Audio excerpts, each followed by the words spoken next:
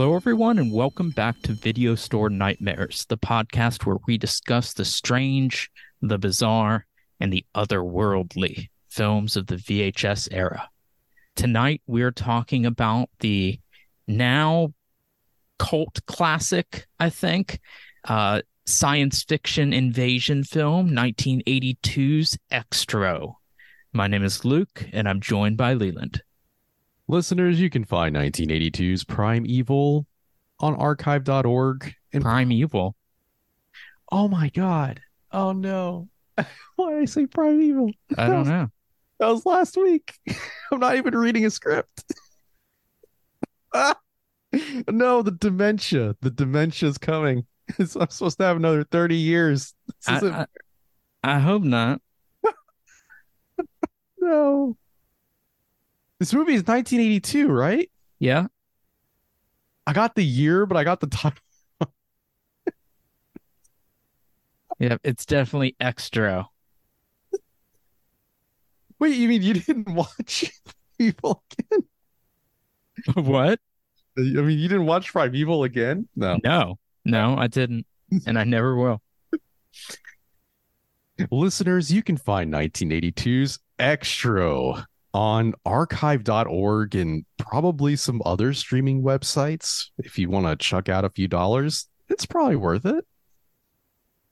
Yeah, I'm glad this movie is out on Blu-ray and I think DVD now, because for a while it was really hard to get. The only way to see it was with a VHS, and they weren't super expensive, but they weren't cheap either.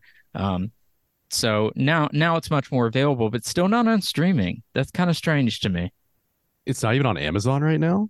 No. Oh.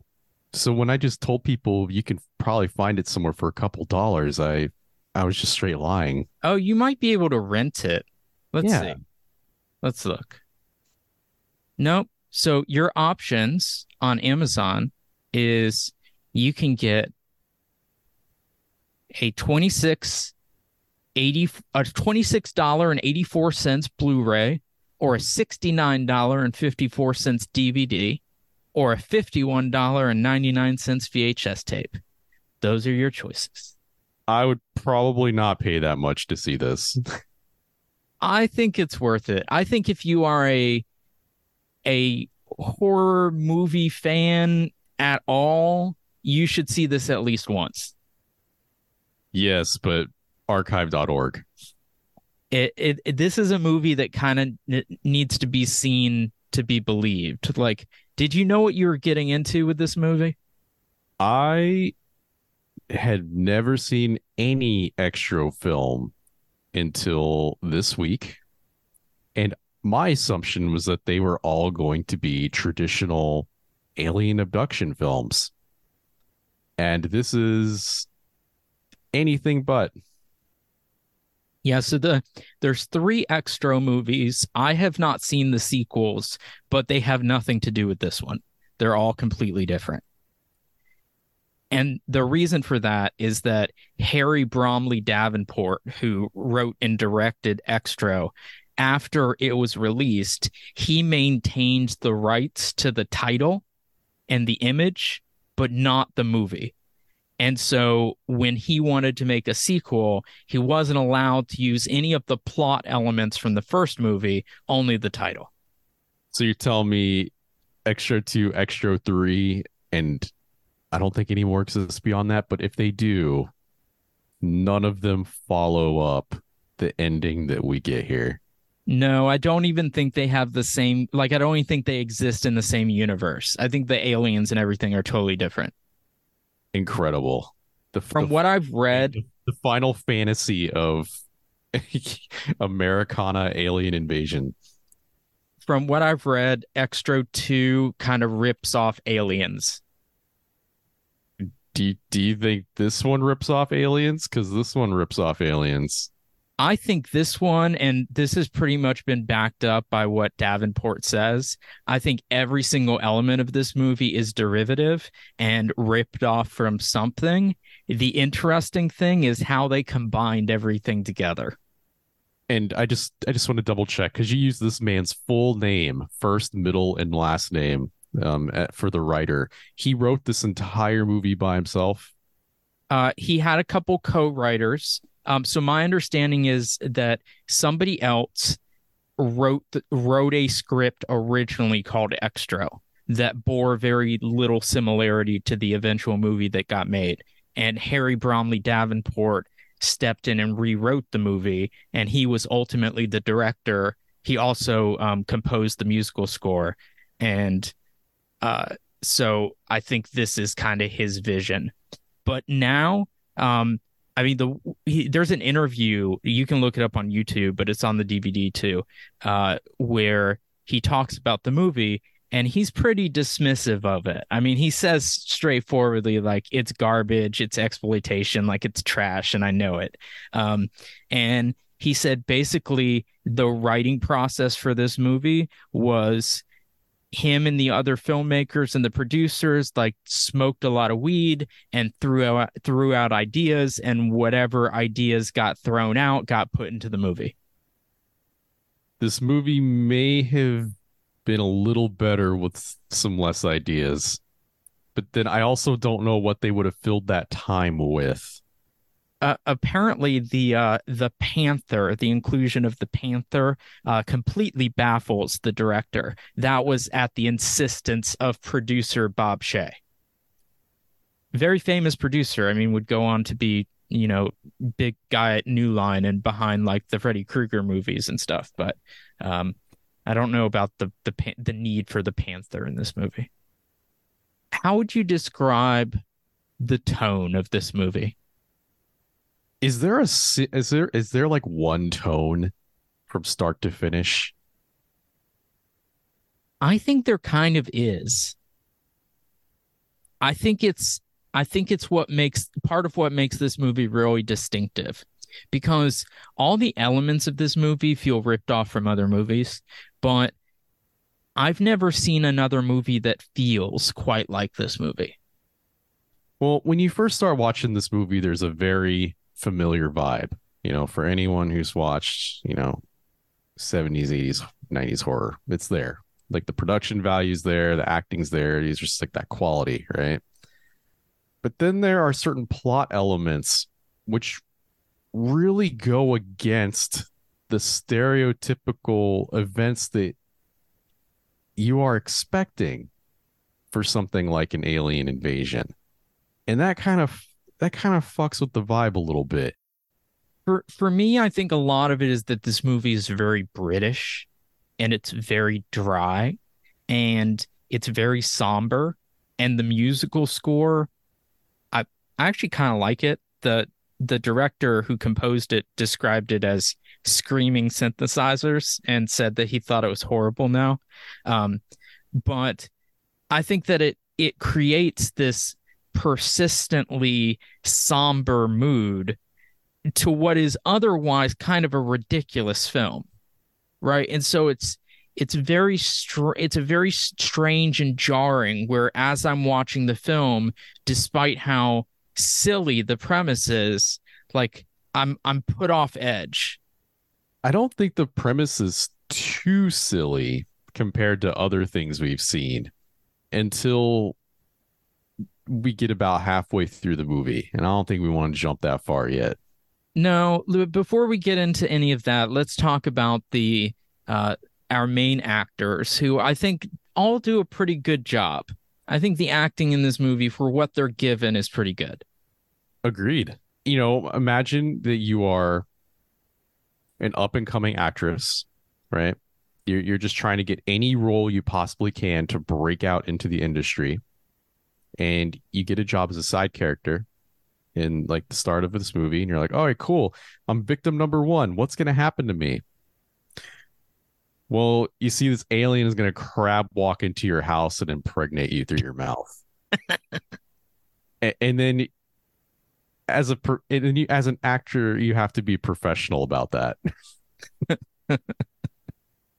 Yeah, the director felt especially sorry for the girl. Her name is Miriam Diabo or something to that effect, who plays Annalise, the nanny. She it ends up like cocooned on the wall. And in order to be in that position, she had to like sit on a bicycle seat for, pretty much naked for like 8 hours at a time. And the director felt quite sorry for her in retrospect. No, this is not a great movie to be a woman in. Do you feel like it's misogynistic? I thought so at first, but spoiler, nobody has a great time in this movie. Yeah, that's one thing the director pointed out as well in the interviews, like people have accused it of being misogynistic, and he doesn't understand that because like everybody in the movie gets fucked up. Like it's not just bad things happening to women. Yeah, that's I guess that's the saving grace, right? I think the Sucks for diff everybody. I think the difference, and I mean, this fits thematically with the movie. I can see why they did it, both thematically and in terms of just being exploitative and or exploitive and trying to sell tickets.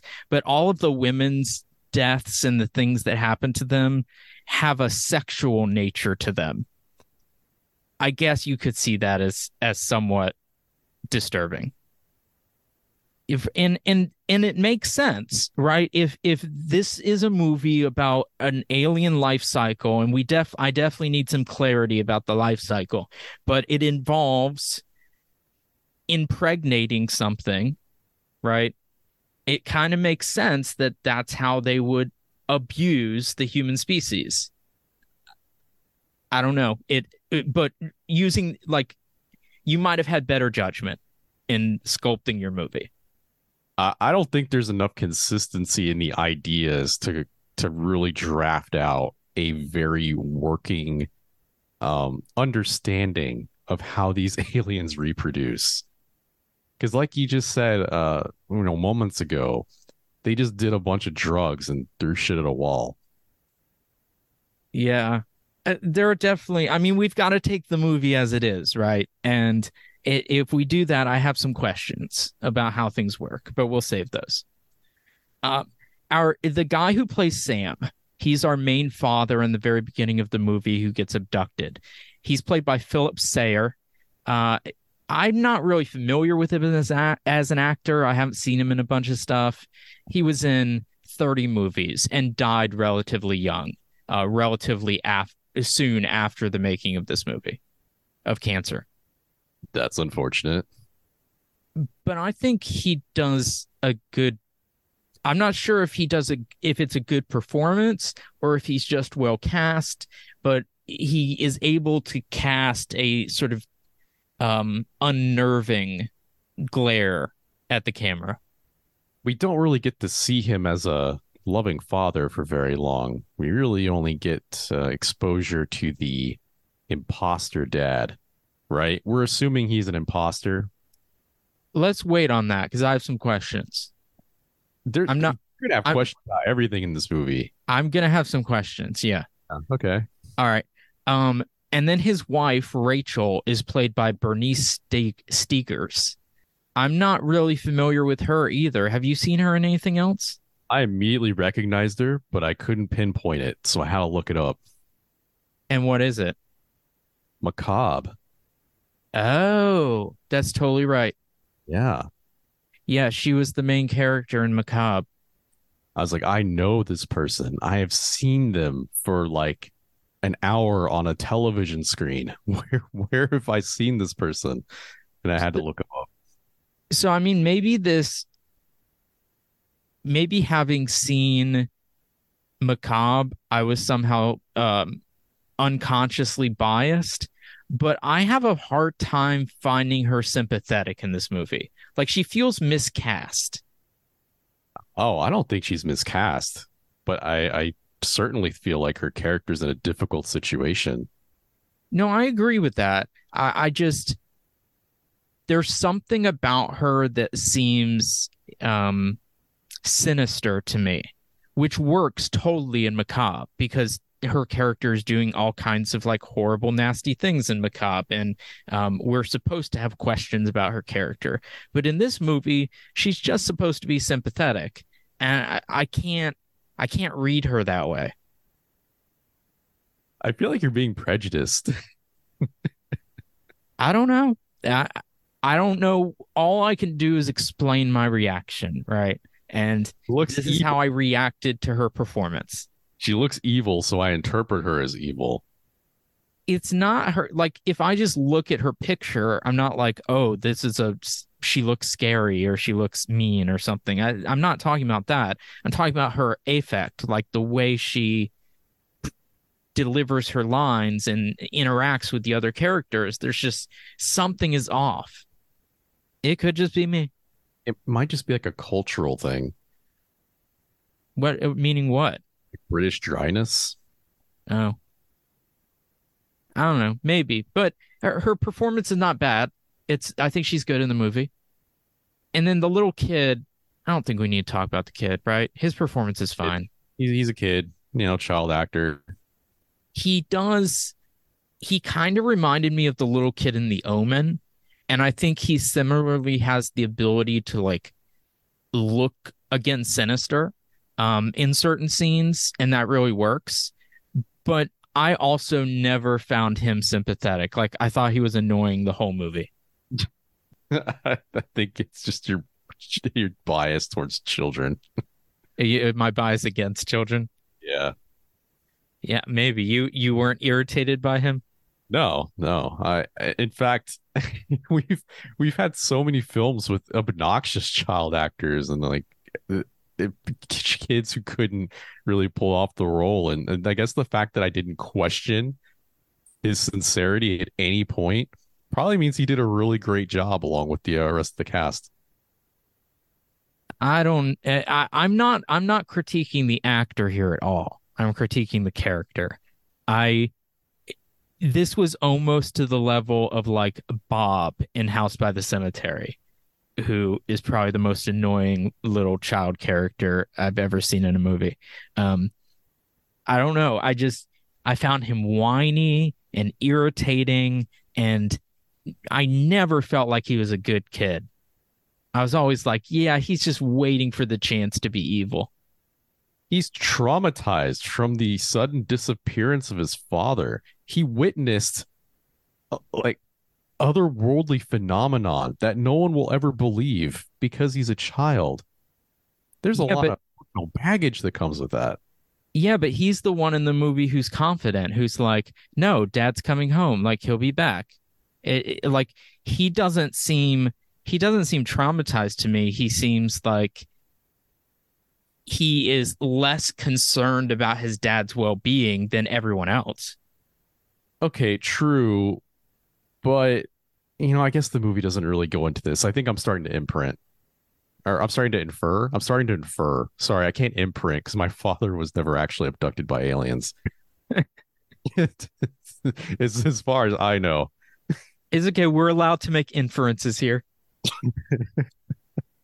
I just think that if this kid had anything off about him, it would be easy to write it off as, trauma from being abandoned at a vacation home. Yeah, no, he definitely deserves to be traumatized. Deserves to be traumatized.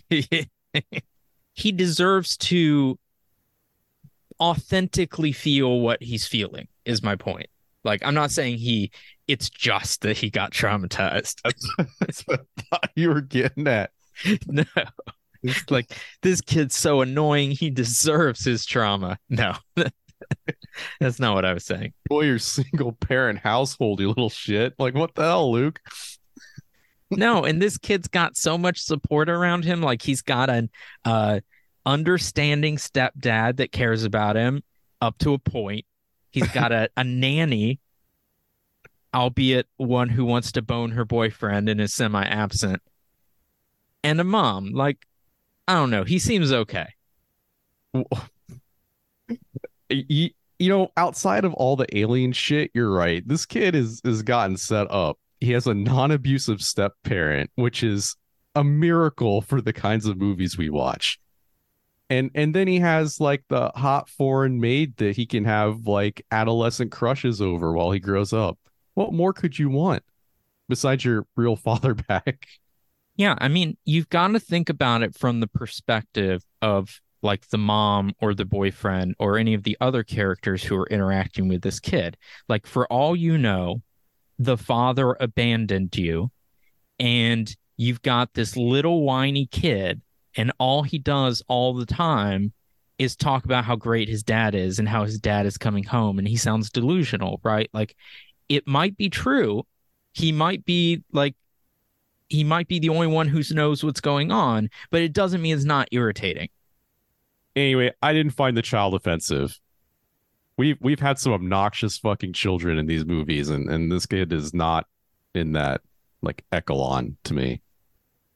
All right. Well, he it didn't ruin the movie for me, but I didn't find him a likable character. In fact, I have a problem liking any of these characters Well, it's except probably Joe. it's probably hard Joe. for the kid because he's only himself for like 20 minutes.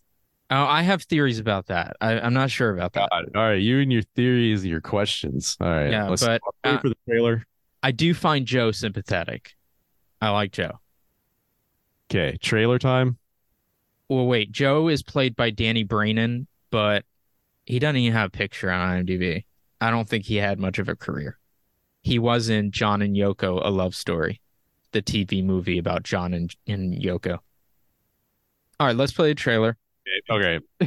Then we finally get into the story. Tony's father has been away a long time. Now, he's coming home. Xtro has returned. Once a man, he is now something more than human. Indestructible, ever-changing, evil. His mission, to avenge, to possess, to destroy. Why did you come back? I came back for you. Oh my God! Joe! Xtro, bearing powers of black magic from deep space. If you think hard about something, you can make it happen.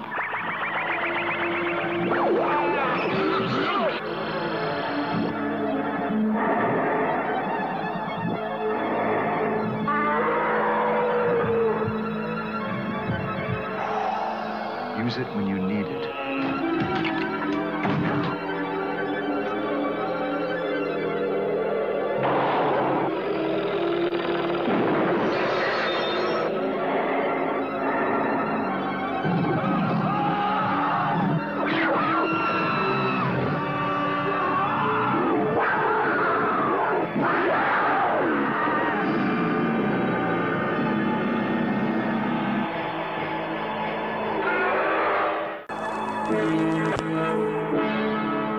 Xtro.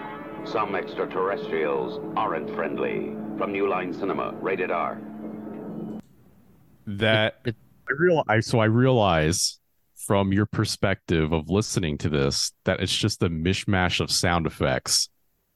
But if I had never heard of this movie and I watched this trailer, I would think this movie is fucking wild. I never would have thought it was an alien invasion film. I do think this movie is fucking wild. Like okay, it is. But when I was going into it, I thought it was just going to be about aliens, right? Okay.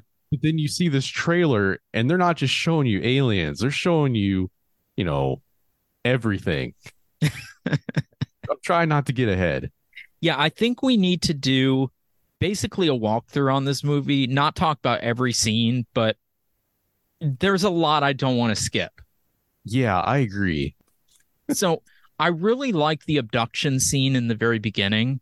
Like it, and this happens again when the second UFO comes to Earth, or at least is the person is beamed to Earth, however that happens.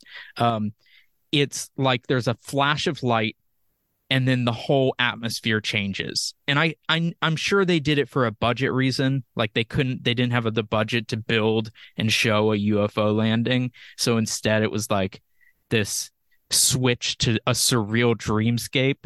But I really like the effect it has. It's really dark and strange. It genuinely feels otherworldly. I don't have a lot of reading experience for the real life, in quotations, testimonials for alien abductions. Most of my exposure to this sort of thing is from media based on it, movies like this, the X-Files, Unsolved Mysteries, that sort of thing. But I do seem to recall that there is a common motif of or a recording, a phenomenon of like the stopping of time.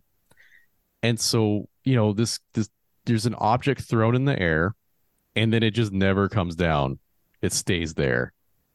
And so I would say that this may have been done for budget purposes, but it also seems pretty on par from what reports have been about alien abduction, which is time stops. Yeah, but maybe I'm thinking more so when the when the Xtro comes back to Earth, there's like a flash, and then you see all the like the forest brush is on fire, as if something has, incinerated it. But we don't see the incineration. Like that's what I'm getting at with the budget. It's like it's very before and after, but I think that really works. Are we calling him the Xtro? Well, that's what I'm going to call him, but I have some questions about what to call him. I know I keep hinting at these questions, but we're going to get there. I mean, this isn't a movie that actually says Xtro at any point. No, but in fact, the director in the interview, he was like, the only thing I had rights to was this title. And I was like, what does it even mean?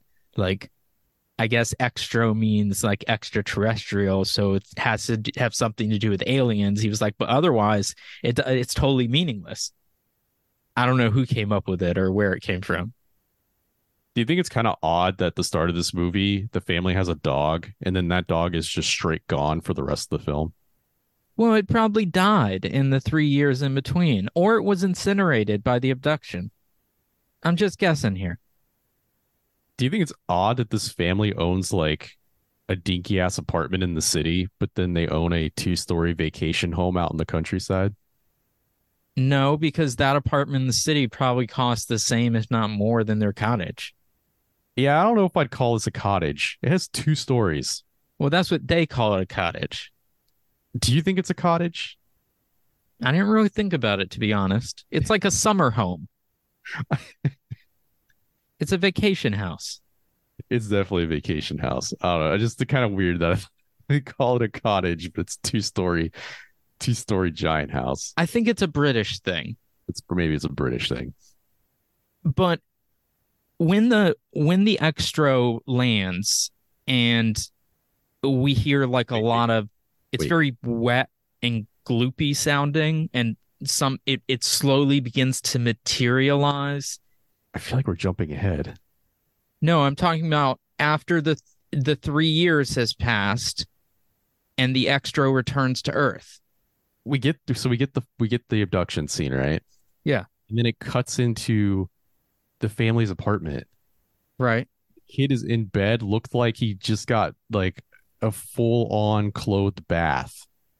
As like a loving parent, if you went into your child and they were sitting in bed and sweating so much that they looked drenched, like you just be like, oh, okay, good night, sweetie.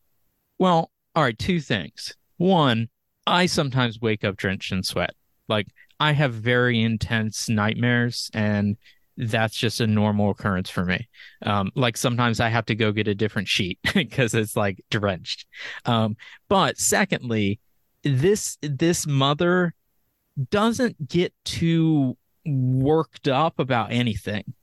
Like there are things that she's ostensibly worried about because she tells us she's worried about them, but she doesn't act that worried. I guess let me check my my perspiration privilege, because I guess I just don't have that problem. It's not an ordinary thing for me, but it's not rare either. Do you want to use this brief amount of time to bring awareness to excessive perspiration? I don't think I suffer from excessive perspiration. I think I suffer from particularly extreme dreams. Okay, so anyway, there's an alien that plops out of a UFO. Um, I was not expecting it to look like this. It it just it what it reminded me of was the scene in Hellraiser where um what's his name? Frank comes back to life and his body slowly grows out of the floorboards. You know what I'm talking about? Yeah, So that's what it reminded me of because the alien kind of materializes slowly. yeah. I guess it doesn't even come out of the ship, huh? No, it lands as if it's like a glob of gloopy stuff and it's very wet and it starts to materialize and then eventually we see a mime crab walking away in a bodysuit. Oh, we know it's a mime. Yeah, it's a mime. That's who they hired. I do think the creature when it crab walks out into the road is the one of the creepiest things in the film. I think it's genuinely excellently done. It's it's really strange, right? Because it shows you the full creature as soon as it emerges from the leaves, and it's clearly a suit. It looks silly, and then it you're like, oh, that's a funny suit, and then it does the scene at the road where you only get the brief glimpse of it, like crab walking away out of the headlights. And I agree, that was the creepiest scene of the whole movie. Have you seen these lists online that are like the 10 strangest animal sightings? Or the 15 encounters with extraterrestrials, like that are apparently real footage. I Oh, see this scene included all the time. that's hilarious. Yeah, I have seen this scene in several of those supposedly real life supernatural encounter videos. I do think they that this kind of a shot was better suited for this costume. Yeah, I just really strange that they give you the dead on shot, full light in the dark woods. yeah, I watched it on VHS and so it's quite dark and it's a little bit fuzzy. So in that lighting, like on the VHS, I think it looks pretty good the whole time. I do think that like if I were to pause it and really stare at the costume and look at how they did it, like it's obvious and I agree it's silly, but there's something disquieting about it. The only thing I wish there was is I wish we saw more of that special effects process of like the creature actually materializing. But the actual scene in the street where the car swerves is it's great. I mean it's iconic to me. Oh, apparently it's iconic enough to work into you know, meme alien sighting lists. So do you think the people who are driving down the road actually hit it?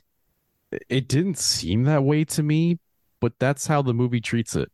Yeah, I didn't think they hit it either, but then the wife like walks up there to the front bumper and like wipes slime or blood off of it and the creature seems to be injured, so I don't know, I guess they do.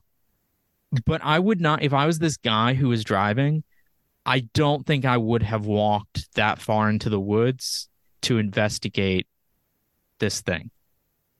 I think he might have been the only one that saw how weird it was.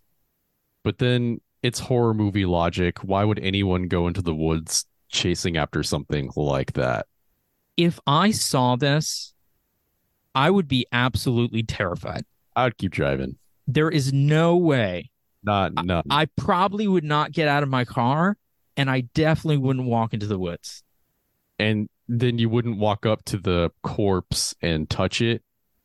You wouldn't touch its bleeding face with your fingers. No, like, and my wife and I always joke when like we're walking the dog or going hiking or whatever, and I'm always like, I think it would be cool if like we discovered a dead body and we were on one of those, investigative discovery shows, those true crime documentaries or whatever. Like, I think that would be cool to discover something like that. Not that it happened, but that I discovered it. But in this case, if I saw that fucking thing, no way. I'm not getting out of the car. Not getting out of the car.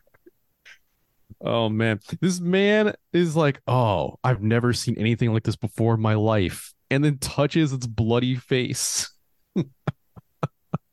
And then does he get the impregnation thing shot onto his face like the nanny does at the end? No, this is a misogynist film, so this guy just dies. Okay. All right, but he gets shot in the face with something.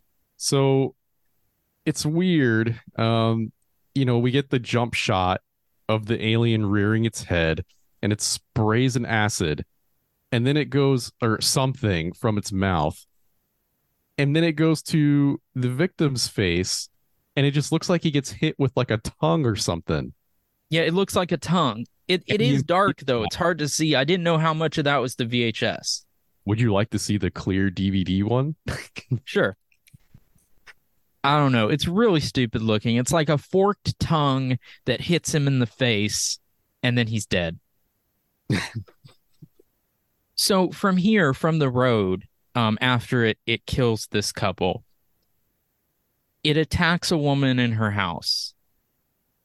I thought this looked kind of unconvincing, but cool nevertheless. This like appendage snakes out and seals over her mouth. Yo, I thought it was going to be a dick. I mean, it's not that far off. I thought we were going to see an impregnation scene that was very, very, very exploitative.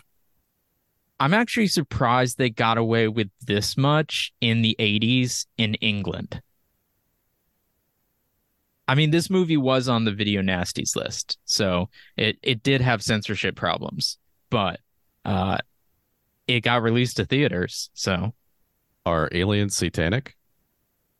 No. No. Not that I know of. I was just saying that's like what most of the videos nasty lists be, right? Most of it's about gore. And I'm sure this upcoming birthing scene didn't help. No, it didn't. So go ahead and walk us through. This woman gets attacked in her house. It does the face hugger scene. This is why I was like, oh, it's an Aliens ripoff. Right, yeah. Because it seals over your mouth in the same way, and then it like impregnates you. But in this case, in the case of this movie, you give birth to a full-grown man out of your vagina. It's quite gruesome and looks pretty good. It's pretty impressive. Again, I don't know if this was, the actress's first movie or her breakout role, but I'm telling you, like, you're like, yes, Mom, Dad, look, I got a job. Great. What is it? You're like, well, you see. I mean, I'm sure it was uncomfortable for everybody.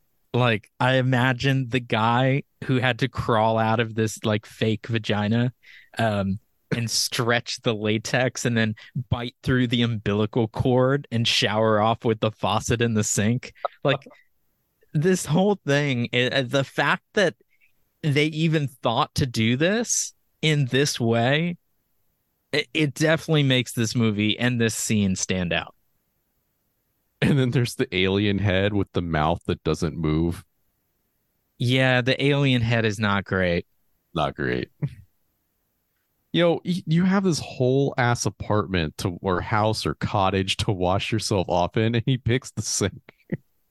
Well, I have two questions. I'll start with the first one because I think it's easier.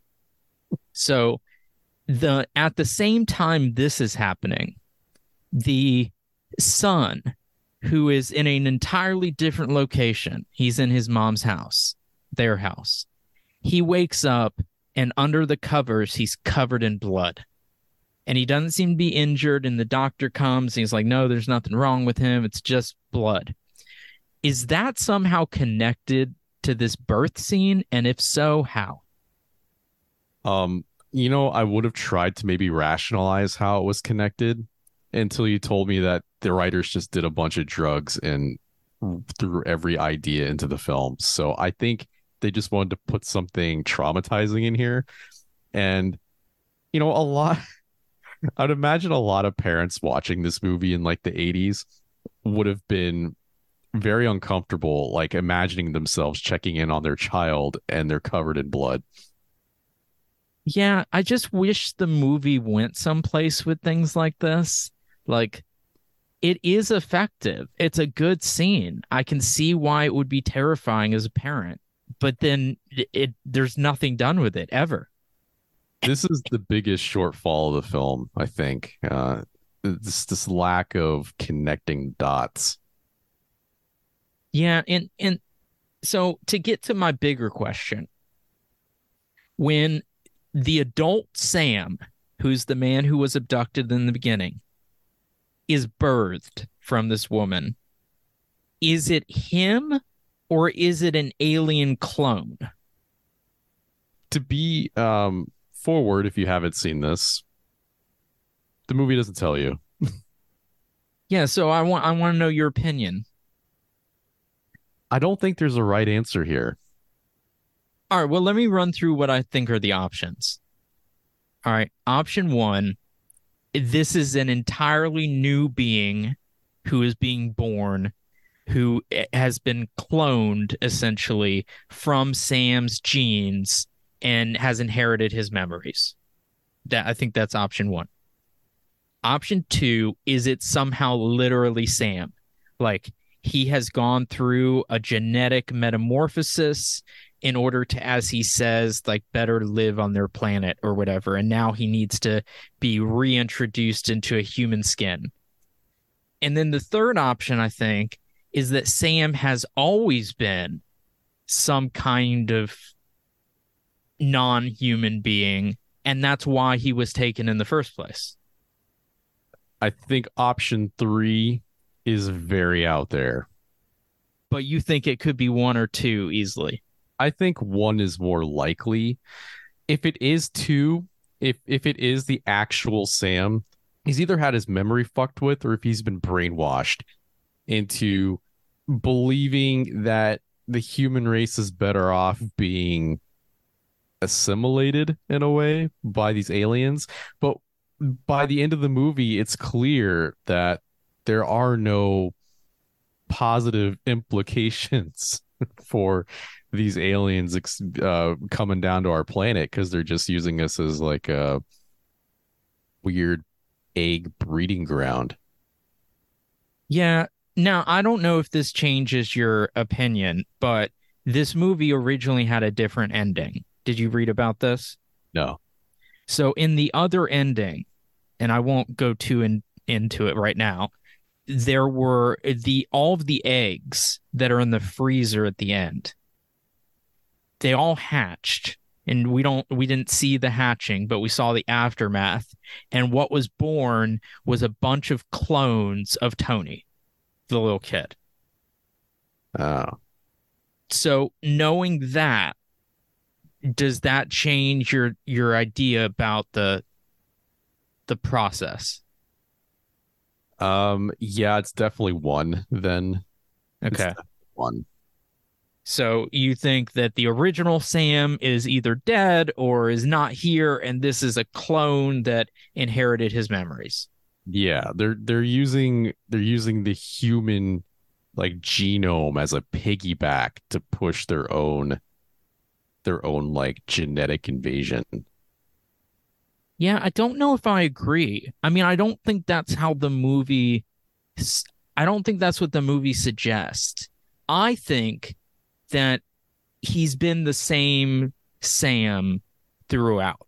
At some point, either he was convinced or brainwashed that this was a good thing, that he would be better off once he like embraced their mission. Maybe it was when he got transformed, he says, when he needed to adapt to their planet.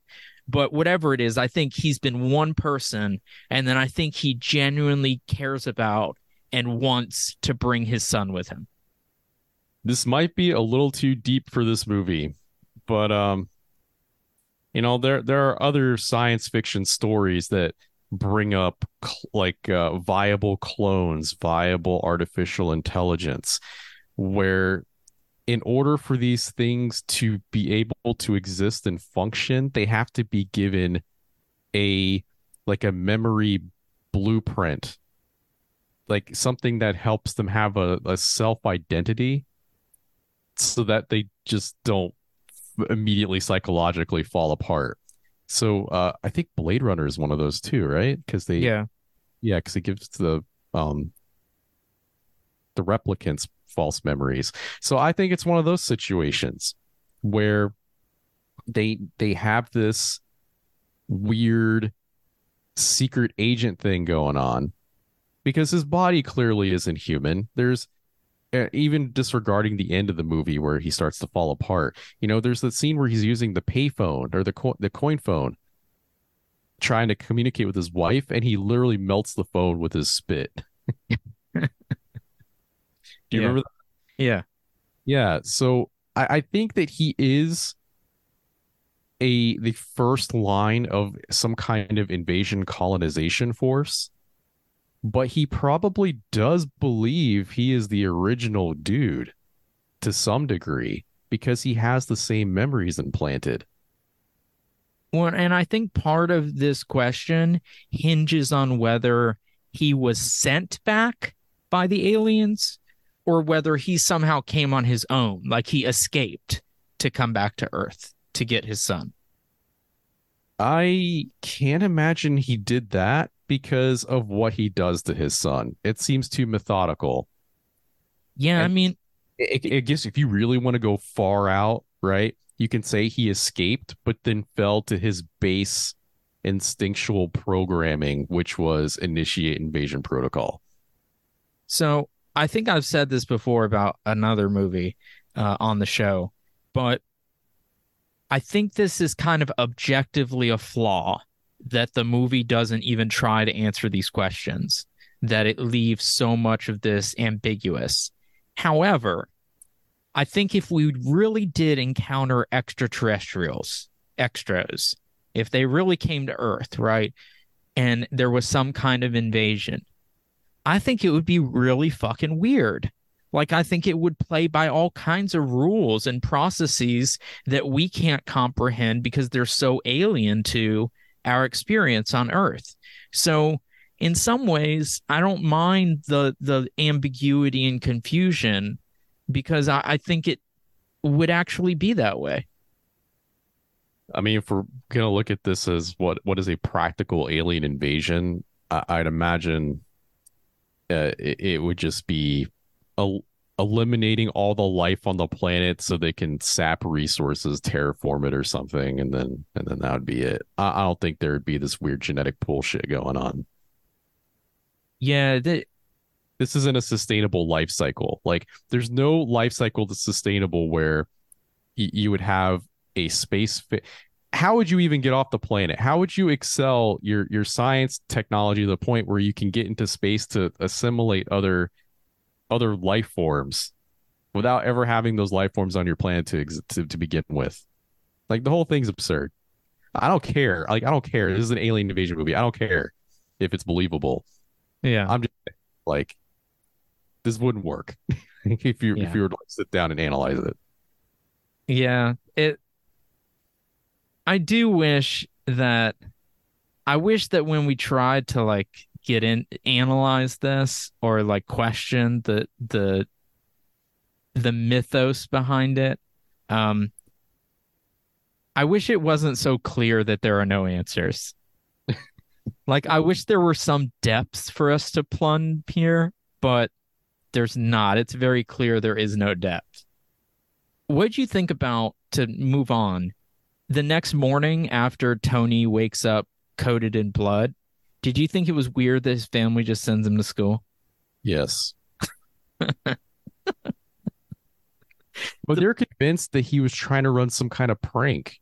Yeah, they think he pulled it, that he's doing something to try to uh, memorialize his dad or prove his dad is here or something.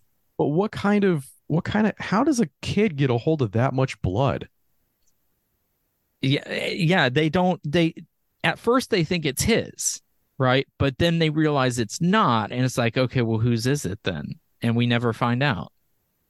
But yeah, the nanny Annalise is like, what about what happened last night? And the boyfriend Joe is says, forget about it. Like, Send him to school.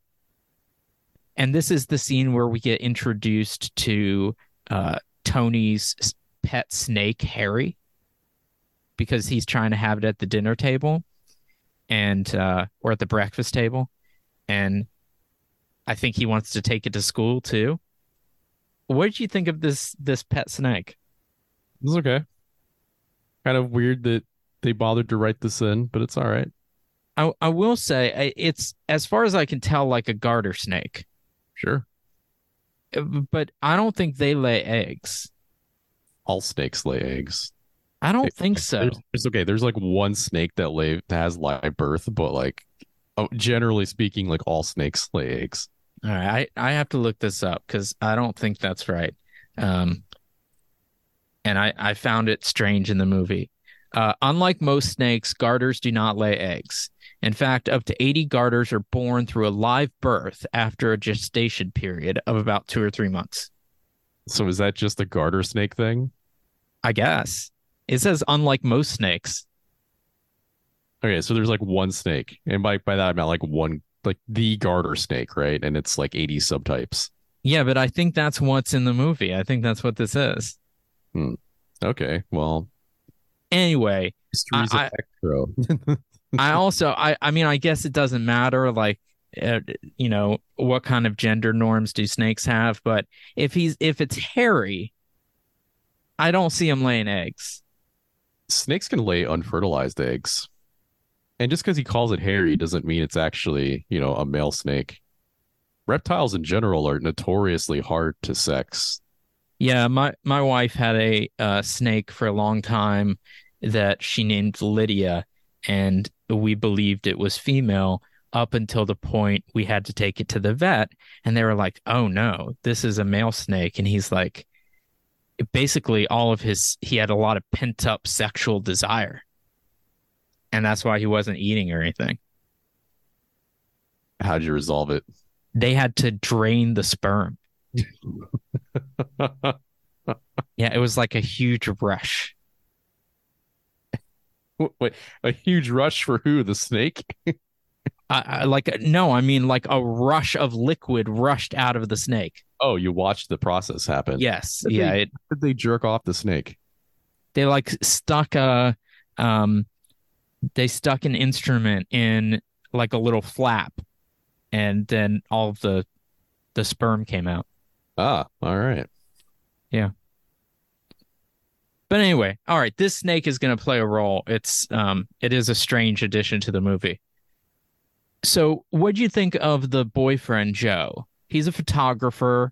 He wants to be a good stepdad to Tony, I think. He's moved into the house. They talk about getting married at one point. This is the most sympathetic character to me. I agree. Did you think he was like being unfair? He to does her? come off a little rough, but I think given the circumstances of why they think this father disappeared, I don't think it's unwarranted. I do think it's more bizarre that the wife is being totally supportive and enabling by letting him stay in the apartment. I think that's weird. At first I thought, well, she's really confused. How would I feel if I saw my wife after 3 years, who I thought was gone forever, and she told me that she's lost her memory? Like, even on the off chance that this is true and she was abducted or something, like, that's going to be a really emotionally complex situation. However, later, when they come home and Tony is not in the apartment, they immediately think that Sam has kidnapped him and that's why he came back, and they rush off to find him. So clearly she doesn't really trust him or believe him entirely. Yeah. So yeah, I found the dynamic strange. But I went back and forth. I thought, on the one hand, like, Joe is not being understanding of how difficult and complex this situation would be. On the other, if I was in his position, I would probably behave the exact same way. And, I don't think you can really see this husband well, fake husband, clone husband. What do I want to call him? I'm just gonna call him Sam. All right, clone Sam. Clone Sam, prior to all this, went out into the woods and stripped a dead body of clothes. I don't know if you can really say this guy's like that innocent from the get-go. Oh, I don't think he's innocent at all. Yeah. Like everyone has every reason not to trust this guy, but you have to like look past that shit to try to reason why they would let this person into their house to stay. And even not knowing all that alien shit, I don't buy it. Like, I don't think that would happen. They would have him get a hotel or something. He Yeah. clearly has money. How he has money, who knows? Because he's been Yeah. for like 3 years. I mean, that also kind of lends credence to the theory that, he kind of just left because he has money in his pocket. It's not his money. It's the dead guy's money, but still. Did you believe the story that he didn't have any memories? No. Yeah, I don't think I believed it either. Like, I definitely don't believe it by the end of the movie. No, this is like a body snatcher situation, but with more steps. Well, everybody is at least a little uneasy around him, except for Tony. And then even Tony gets suspicious and runs away when he catches Sam eating his snake's eggs. And he doesn't just like pop them in his mouth. He like squishes them in his hand and lets the yolk run down his wrist and into his waiting mouth. How do you think this factors into the Xtro, invasion plan here? Why do they need to eat raw snake eggs? I have no idea. And then I wondered, well, like, because there's another point where he turns on the gas in the fireplace and just inhales gas. And so I was thinking clearly his alien body like has different nutritional needs than humans do. So can he eat the dinner food that the wife cooks? Can he breathe oxygen? I don't know. And when he finally catches up with Tony, when Sam catches up with Tony, he kind of makes up by suckling on Tony's neck, which forms this big purplish bubble. What do you think about this? This is the point where I just thought this kid is done. Like, there's no point of return for this kid. And it is at this point I realized this movie was never going to have a happy ending. Was this creepy to you? Yeah. I mean, it felt almost sexual to me. It was very uncomfortable. It's uncomfortable. I don't know if I'd see it that way, but it's uncomfortable. Well, also, do you think that he's sucking, or do you think he's like pushing something into the pushing something in? Okay. Not that makes it better, but he's transferring some kind of material from himself to the kid, which is probably necessary. Well, I can't really say that knowing the egg hatching scene at the end. Maybe it's necessary for him to find compatible genetic material in order to continue the Xtro plan. Do you think that so do you think at this point that Tony, the son, is being like taken over, like rewritten by alien DNA or something? Yes. Okay, so you think that going forward, all of his actions are perhaps driven by an alien mind. Or a like biological initiative imperative that was created by the aliens. Well, after the neck sucking incident, he starts to develop magic powers. Like he can make his top spin by staring at it.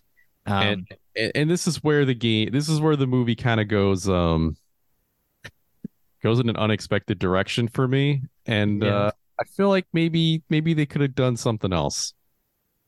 Yeah, I don't think this fits in the rest of the movie. But it does Like, I don't think this is a very good movie. Like, it's not a very well written or made movie. I very much enjoy it for other reasons, but I think that as long like if you were going to make a truly good movie about this topic, then I would say definitely leave this part out. But if you're going to make this movie and it's already weird and bonkers and, borderline bad, then I'd rather it just be included because why not? I want to know what they were thinking. Why did they think these two genres needed to be mashed together? I don't know, it's unclear in the director's interview whether like which ideas were pushed by Bob Shea, the producer, who apparently really wanted a panther in his movie, for example, and which ideas were a result of the stoned guys sitting around and throwing out suggestions. Well, this was definitely a Stone guy idea. I it just doesn't fit with everything else. Yeah, and we never see Sam doing it. Like Sam says he has powers too, and that he can do things just by thinking about them. But we never see him do anything like that. Exactly. It's like two different movies. I'll get it. Well, around this time, there's a very strange conversation between Sam and Tony, where Tony starts to say, when you were in the accident, I knew. I felt it. Something like that. Do you think that's when the blood is in his bed? Yes. So is the blood in the bed not because of the birth, but because of the car accident? Ooh. Like they're somehow like psychically linked Right. through that. Oh, that could be the explanation. But then One, but it's there. I can see it. but then Tony asks Sam, "Do you like Annalise?" And Sam says, "Perfect, but we can't damage her." Okay? That seemed like a really odd response. Well, yeah, because she's used in the egg plan later in the film. Right, but But do you think that Tony is already like aware of the plan and part of it because of his, possession or whatever? yes. No, Okay. as soon as the neck thing happened, that kid was gone. All right. I'm not sure about that. I think it might still be the same kid. I just think he sucks. I think he's just a shitty kid. I strongly disagree. Um, no, he has been compromised. I mean, there might be bits and pieces of him that still exist, but they now only survive in that body to push the Xtro invasion. I don't know. I think it's the same kid, and he's being transformed into like an extra, but I don't think his mind is changing. His mind is super changed.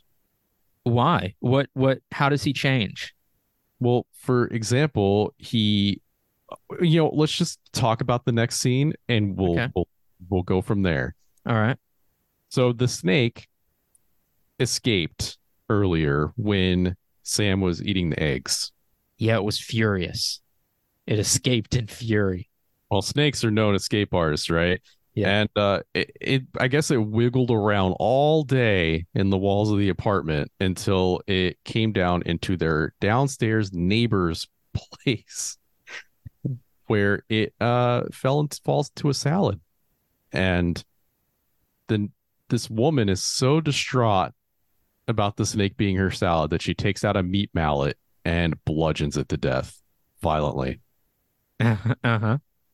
And she puts it in a bag and she brings it to Rachel, the Tony's mother, and says like, your son is too irresponsible to have a pet, blah blah blah. That's pretty savage that she knows about the snake and still killed it. Maybe How- she's just a bitch.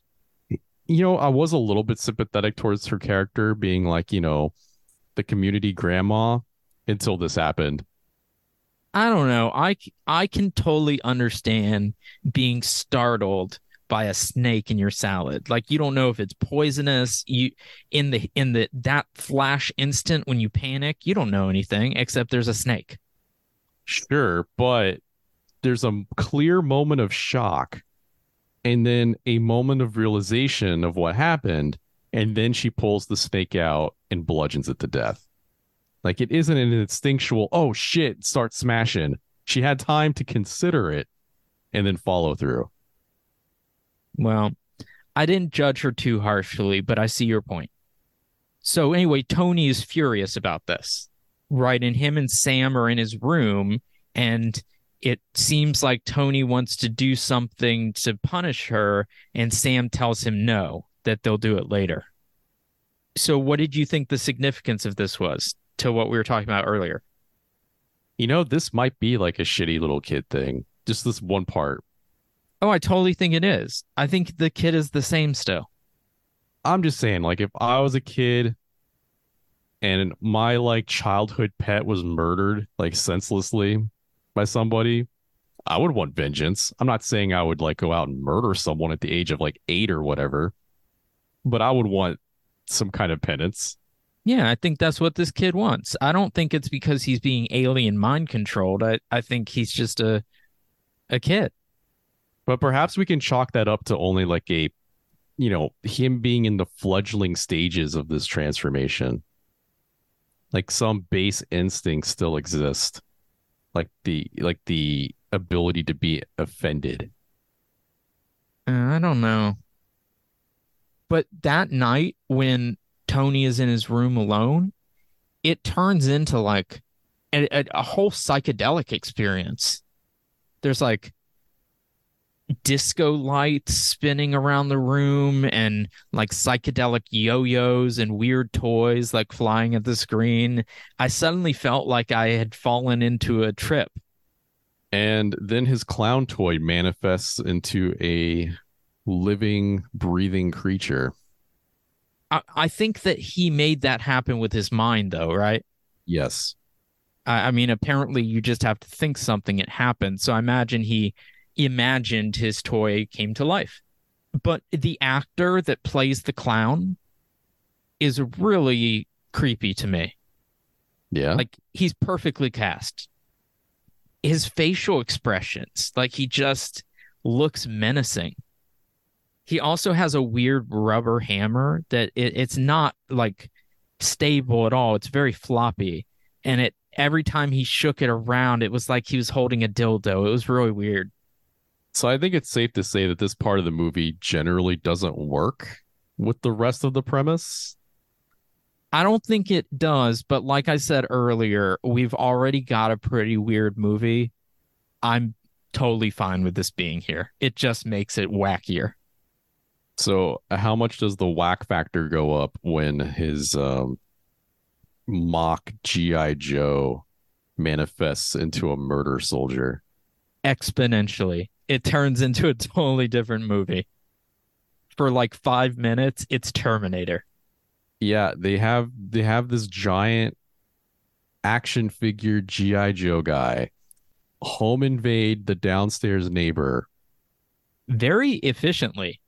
It does an excellent job cutting that chain lock. Well, it is like a commando, right?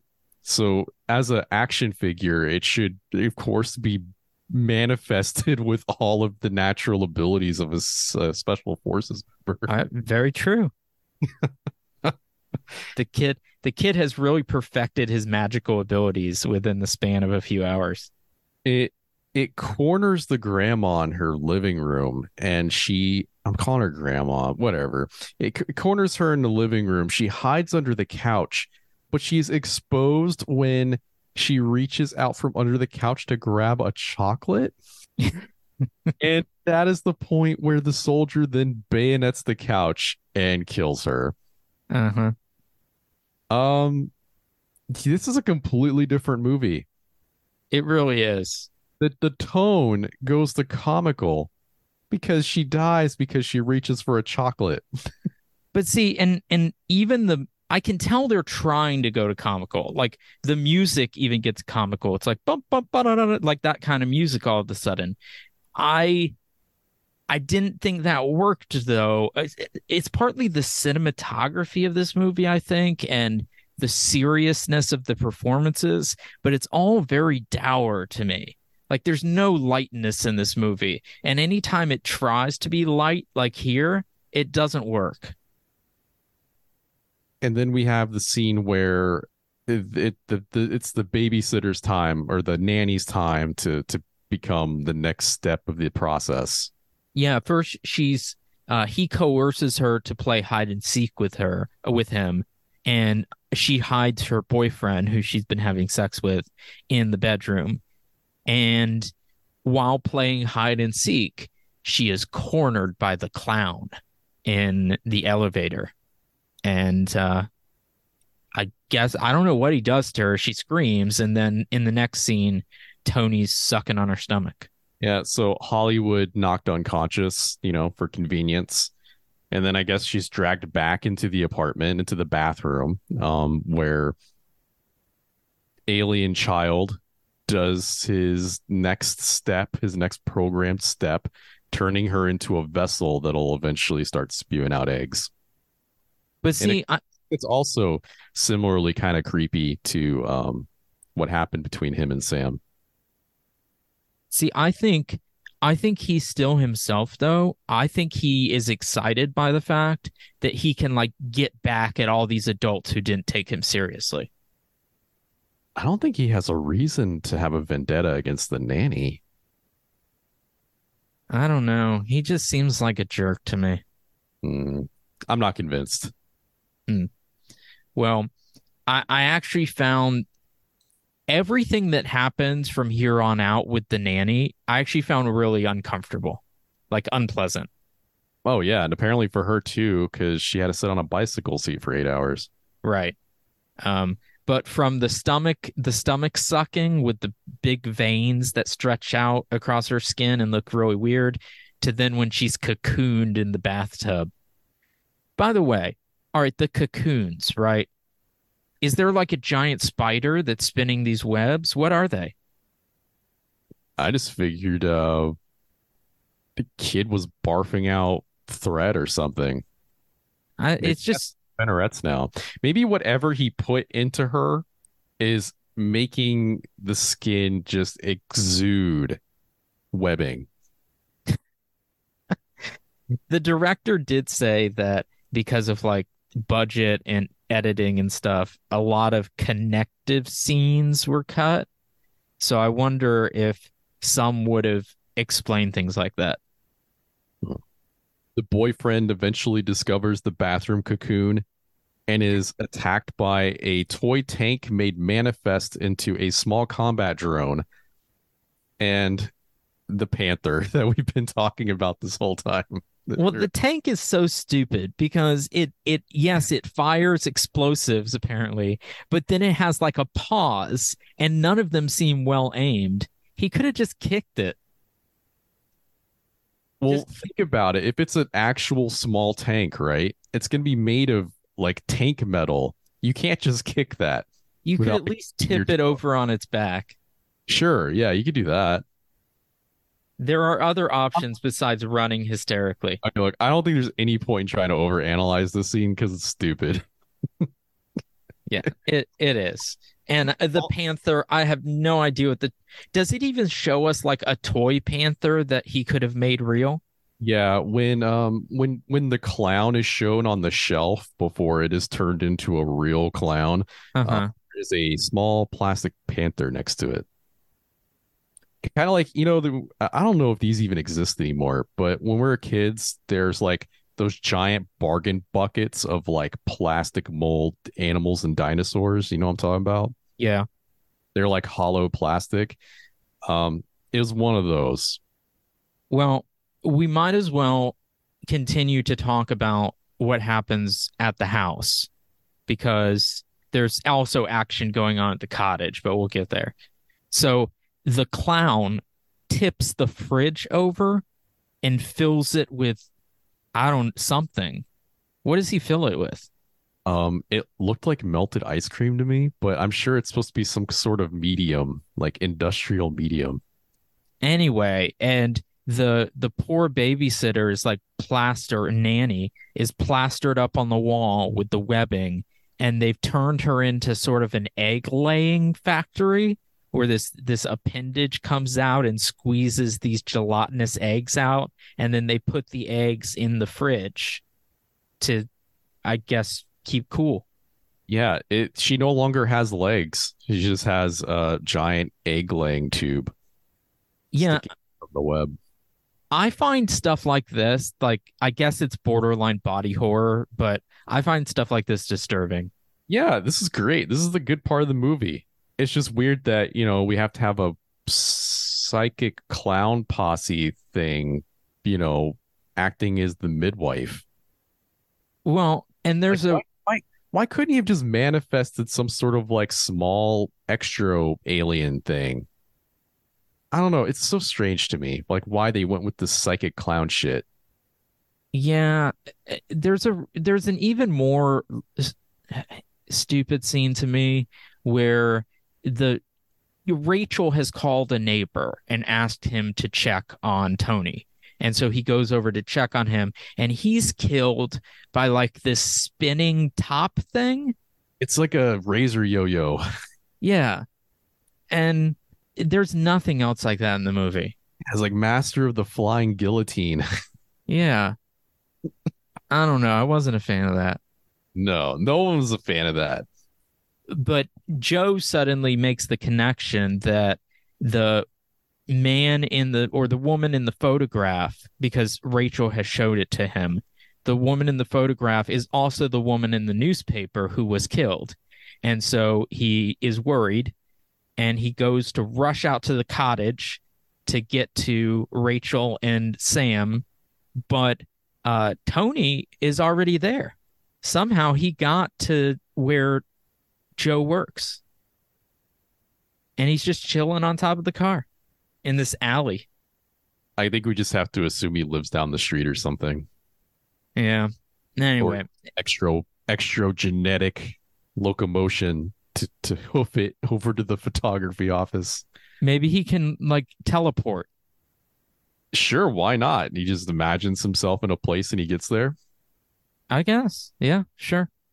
Yeah, the possibilities for Xtro are never ending. Well, so to back up, the whole reason that Rachel and Sam were apparently going to the cottage was so it would jar his memory because he apparently has amnesia.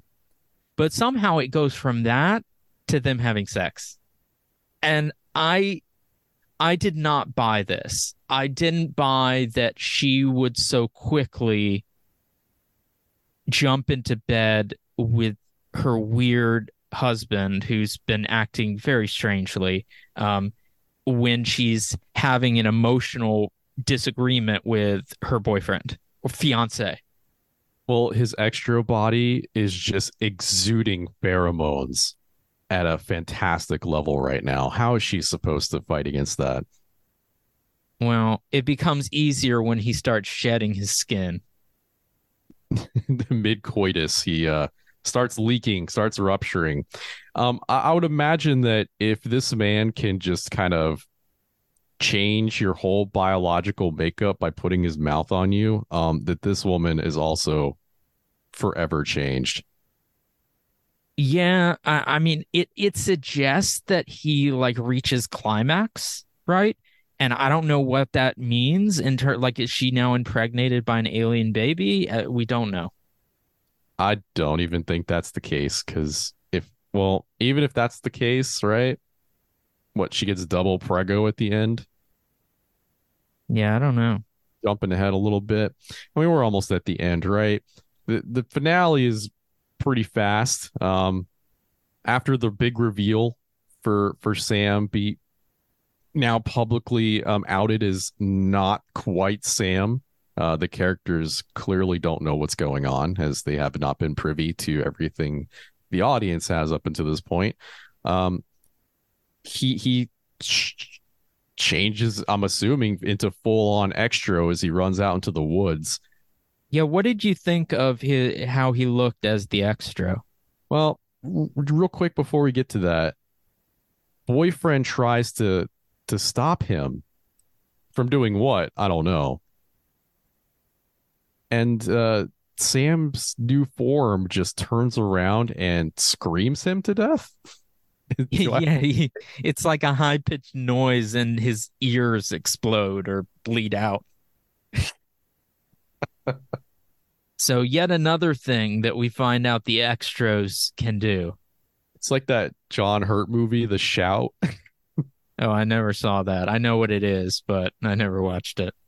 Yeah. This guy has a very unglorious death. Yeah, and I knew this movie wasn't going to end well. The first time I saw it, like it was clear. But I was still kind of hoping that this guy survived. There's not a chance. When you're bleeding out your ears like that, you're done. Like the first time the first time I saw it, I think what I thought was going to happen was he was going to be the only one left alive, and then he would be stuck with having to explain like all these missing and dead people. Speaking of missing and dead people, I don't think anybody even found the original birther woman in her house. No, they mentioned it on the news. They They do. say she was horrifically disfigured. Ah, Yeah. well, guess that's the only way you could really explain that. Yeah. But I do really like the scene. I find it really eerie when Sam, as a total alien now, is holding Tony's hand at the top of the hill and the like really bright light is behind them. And there's kind of a weird outline, like a triangular outline that I think is supposed to be the alien spacecraft. And it's almost psychedelic. Clearly they didn't have the money or ability to like build a spacecraft. And this is I would take this over a spaceship actually. There's like an iconic shot that happens in a lot of alien media where you're in the deep dark woods at night. You have a hill that crests beyond what the camera can see, and then a very bright white light that illuminates the entire forest. Do you remember the first time you ever saw something like that in a movie? Probably in an X-Files episode. Yeah, like I know physically probably an X-Files episode, but like chronologically, what do you think's the oldest movie you've seen this trick in? Like, is it this movie? 1982? Oh no, I was thinking maybe the original Invaders from Mars. Something like that. This is a trope that's so common. I just don't know where it originated. Yeah, I don't either, but I mean, I think it's just something that it intuitively, as if you're a cinematographer and you know a lot about lighting and like how to illuminate a scene, and this is something that you would naturally reach, like come to the conclusion to do. I think this full-on Xtro looks a little bit better than the weird four-legged thing that was running around earlier. But that's only probably because we don't get the best look at it. Yeah, I actually think it looks worse. I like the thing at the beginning better. It definitely looks more functional. Like the body looks good, but the face looks really stupid. It looks like a puppet. The eyes are kind of glassy. Yeah, But the face on the other one didn't look great either. true. The kid looks good because they just have him in like weird zombie makeup as he's like his flesh is falling apart. Yeah, do you think he's like melting too, or do you think he's just covered in blood and stuff? I think he's in the process of changing because, Sam looked like that briefly before he went into his full transformation. Okay. And Sam did say earlier that he had to be changed to adapt to their planet. So if Tony is coming with him, I guess his body would have to be changed soon. But anyway, so when the movie was first released, it ended here. It ended with Rachel sitting down in the field in despair as her husband and son disappear and her fiance has been murdered because the ending with all the Tony clones had been cut. The producer thought that the special effects looked too silly. So they just ended the movie here. Later, the other ending was filmed and added to the movie, But the first theatrical run, this was the end. This really felt like the end. Like It did. Yeah. I was surprised that it faded to black and then came back. And I'm like, whoa, what is gonna go on now? I wish it ended here.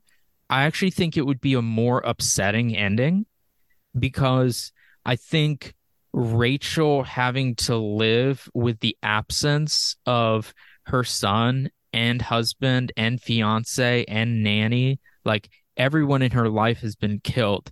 That's a horrifying, like psychological reality to deal with. And instead, she just gets picked off.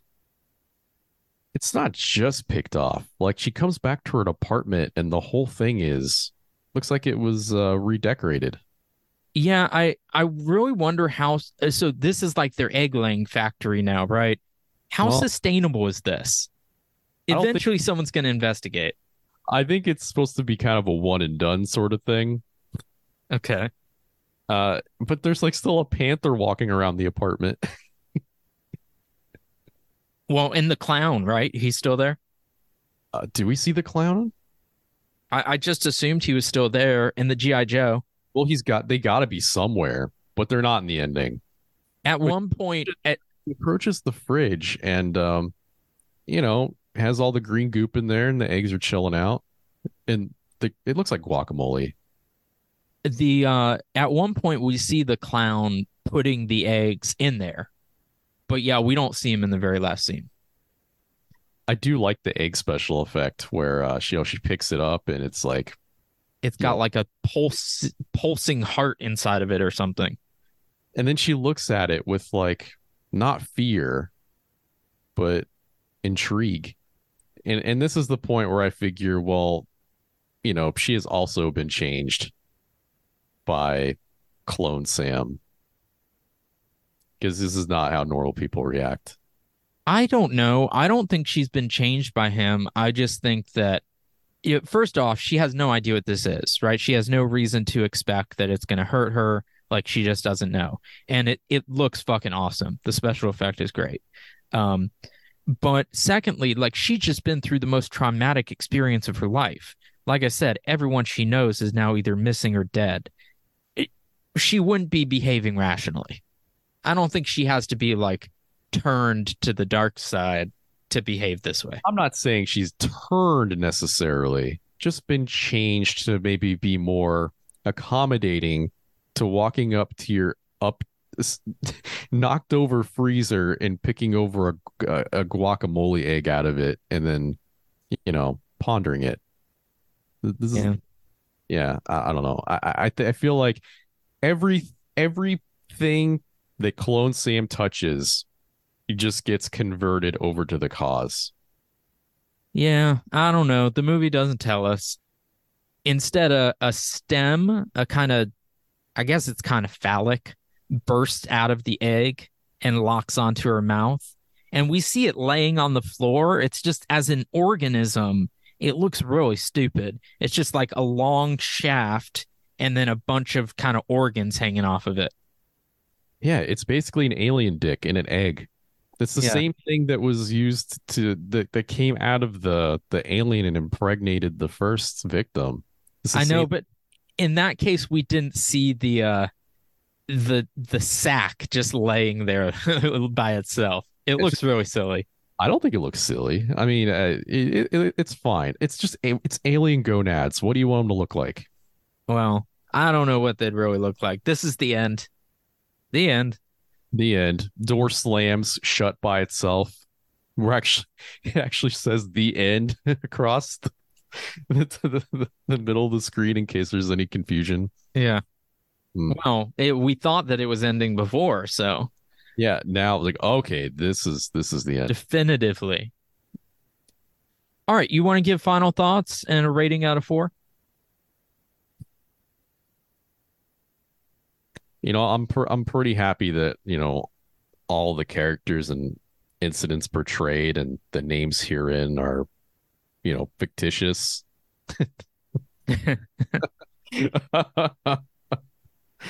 Oh man, this would be really sad if it said based on a true story in the first first opening scrawl, huh? Yeah. As an alien exploitation film, I think that this movie has a lot going for it. There's a lot of one-off iconic scenes that I would recommend watching this movie for, despite everything else. The costumes are a little iffy, but otherwise the special effects are fine. I think the egg stuff is great. Where this movie really falters, and I can't imagine this is an unpopular opinion, is when the kid starts bringing to life the toys around his bedroom. It is so off brand from what you'd expect a movie like this to do. And upon immediately finishing this movie, I was thinking, like, what could they have done instead of that? And the only thing I could think of is maybe they would make more alien help, or they would have the kid play a more active role in actually enacting his snake's vengeance, or pursuing the Xtro plan of invasion. And maybe that wasn't possible with the child actor, although realistically, I think they just really wanted to throw everything into this movie. I'm not sure how relevant this is to Xtro itself.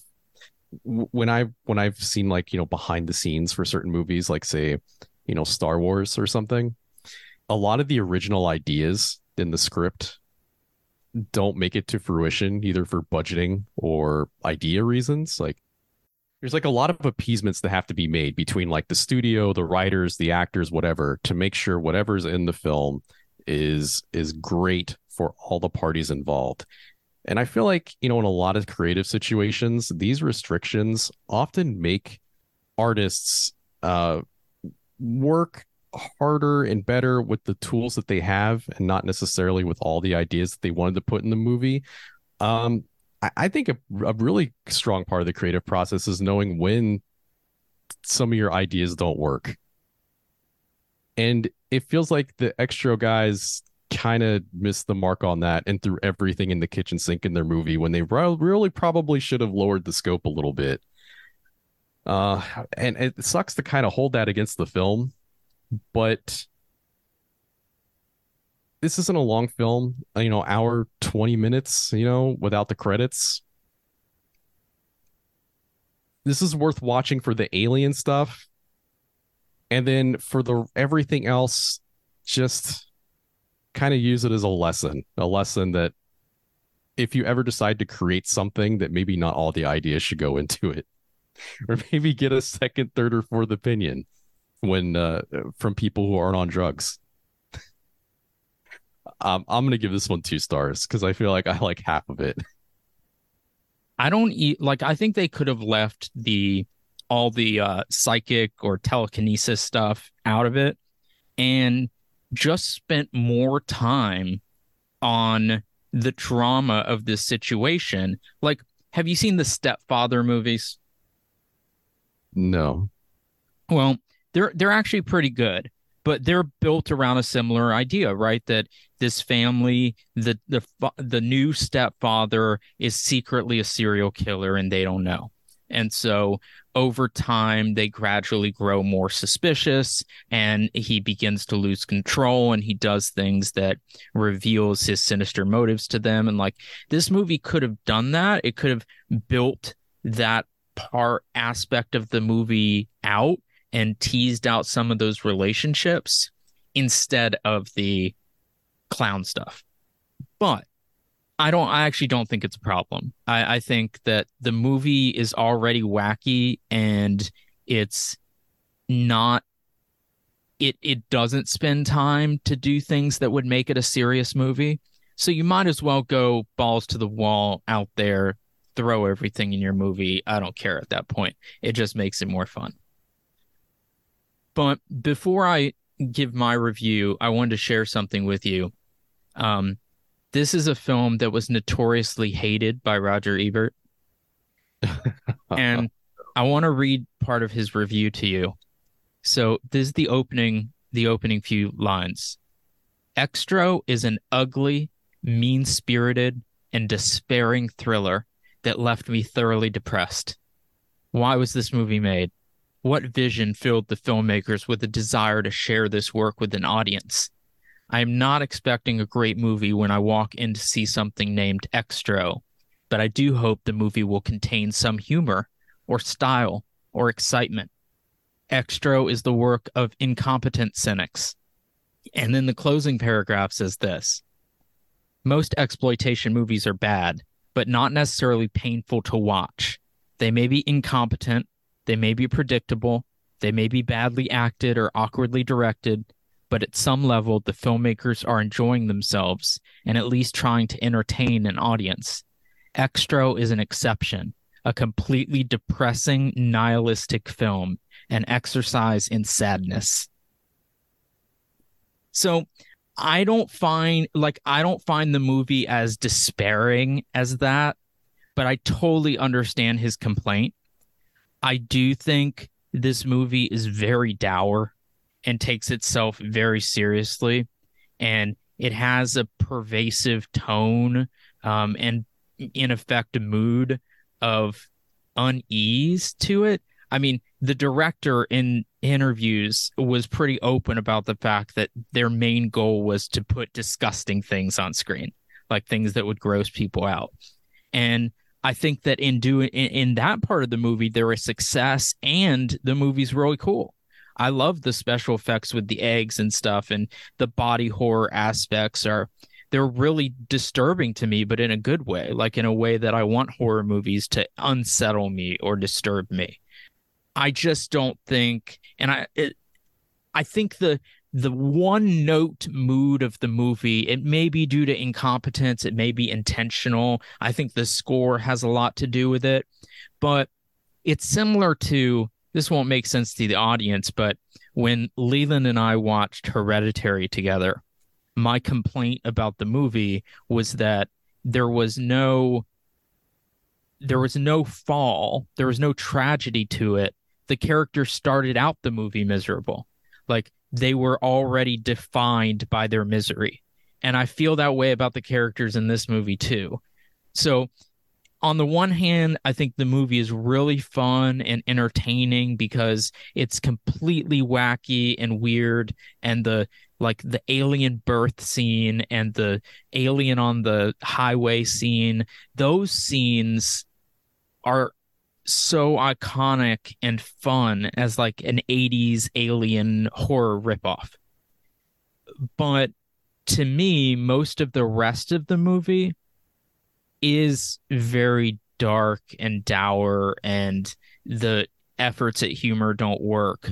I don't know. In a way, that makes the movie experience interesting. It makes it more unsettling, but it doesn't make it a good movie. I'm going to give it 2.5, just on the edge of good. Man, like I'm saying, I think this whole movie is just an exercise in knowing when to stop putting in ideas and focus on what you already have. And maybe what these guys needed was someone to come in from their production team and say, no, you cannot have this. Because if you've ever looked up at what the original script for, like, say, Star Wars was supposed to be, if all of their original ideas made it in, there's no way that movie would have become as iconic as it did. Well, I mean, we might just disagree on this, but my point is that I think if you took all those scenes out of the movie, like if you took out the clown stuff and the panther stuff and all the telekinesis things, I don't think the movie would be good. Like, it would still be a bad movie. So if it's going to be a bad movie anyway, you might as well make it bonkers. Ah, that's like some scorched earth philosophy right there.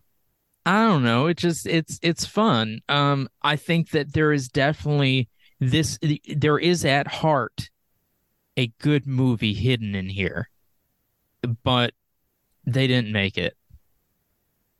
So I know people love Xtro. This is probably going to be our opinions are probably going to be unpopular. Like, people really like this movie. And I like watching it once in a while. I find it really entertaining, but I don't think I understand the hype. Less clowns, more body horror. I think that's all they really needed to do.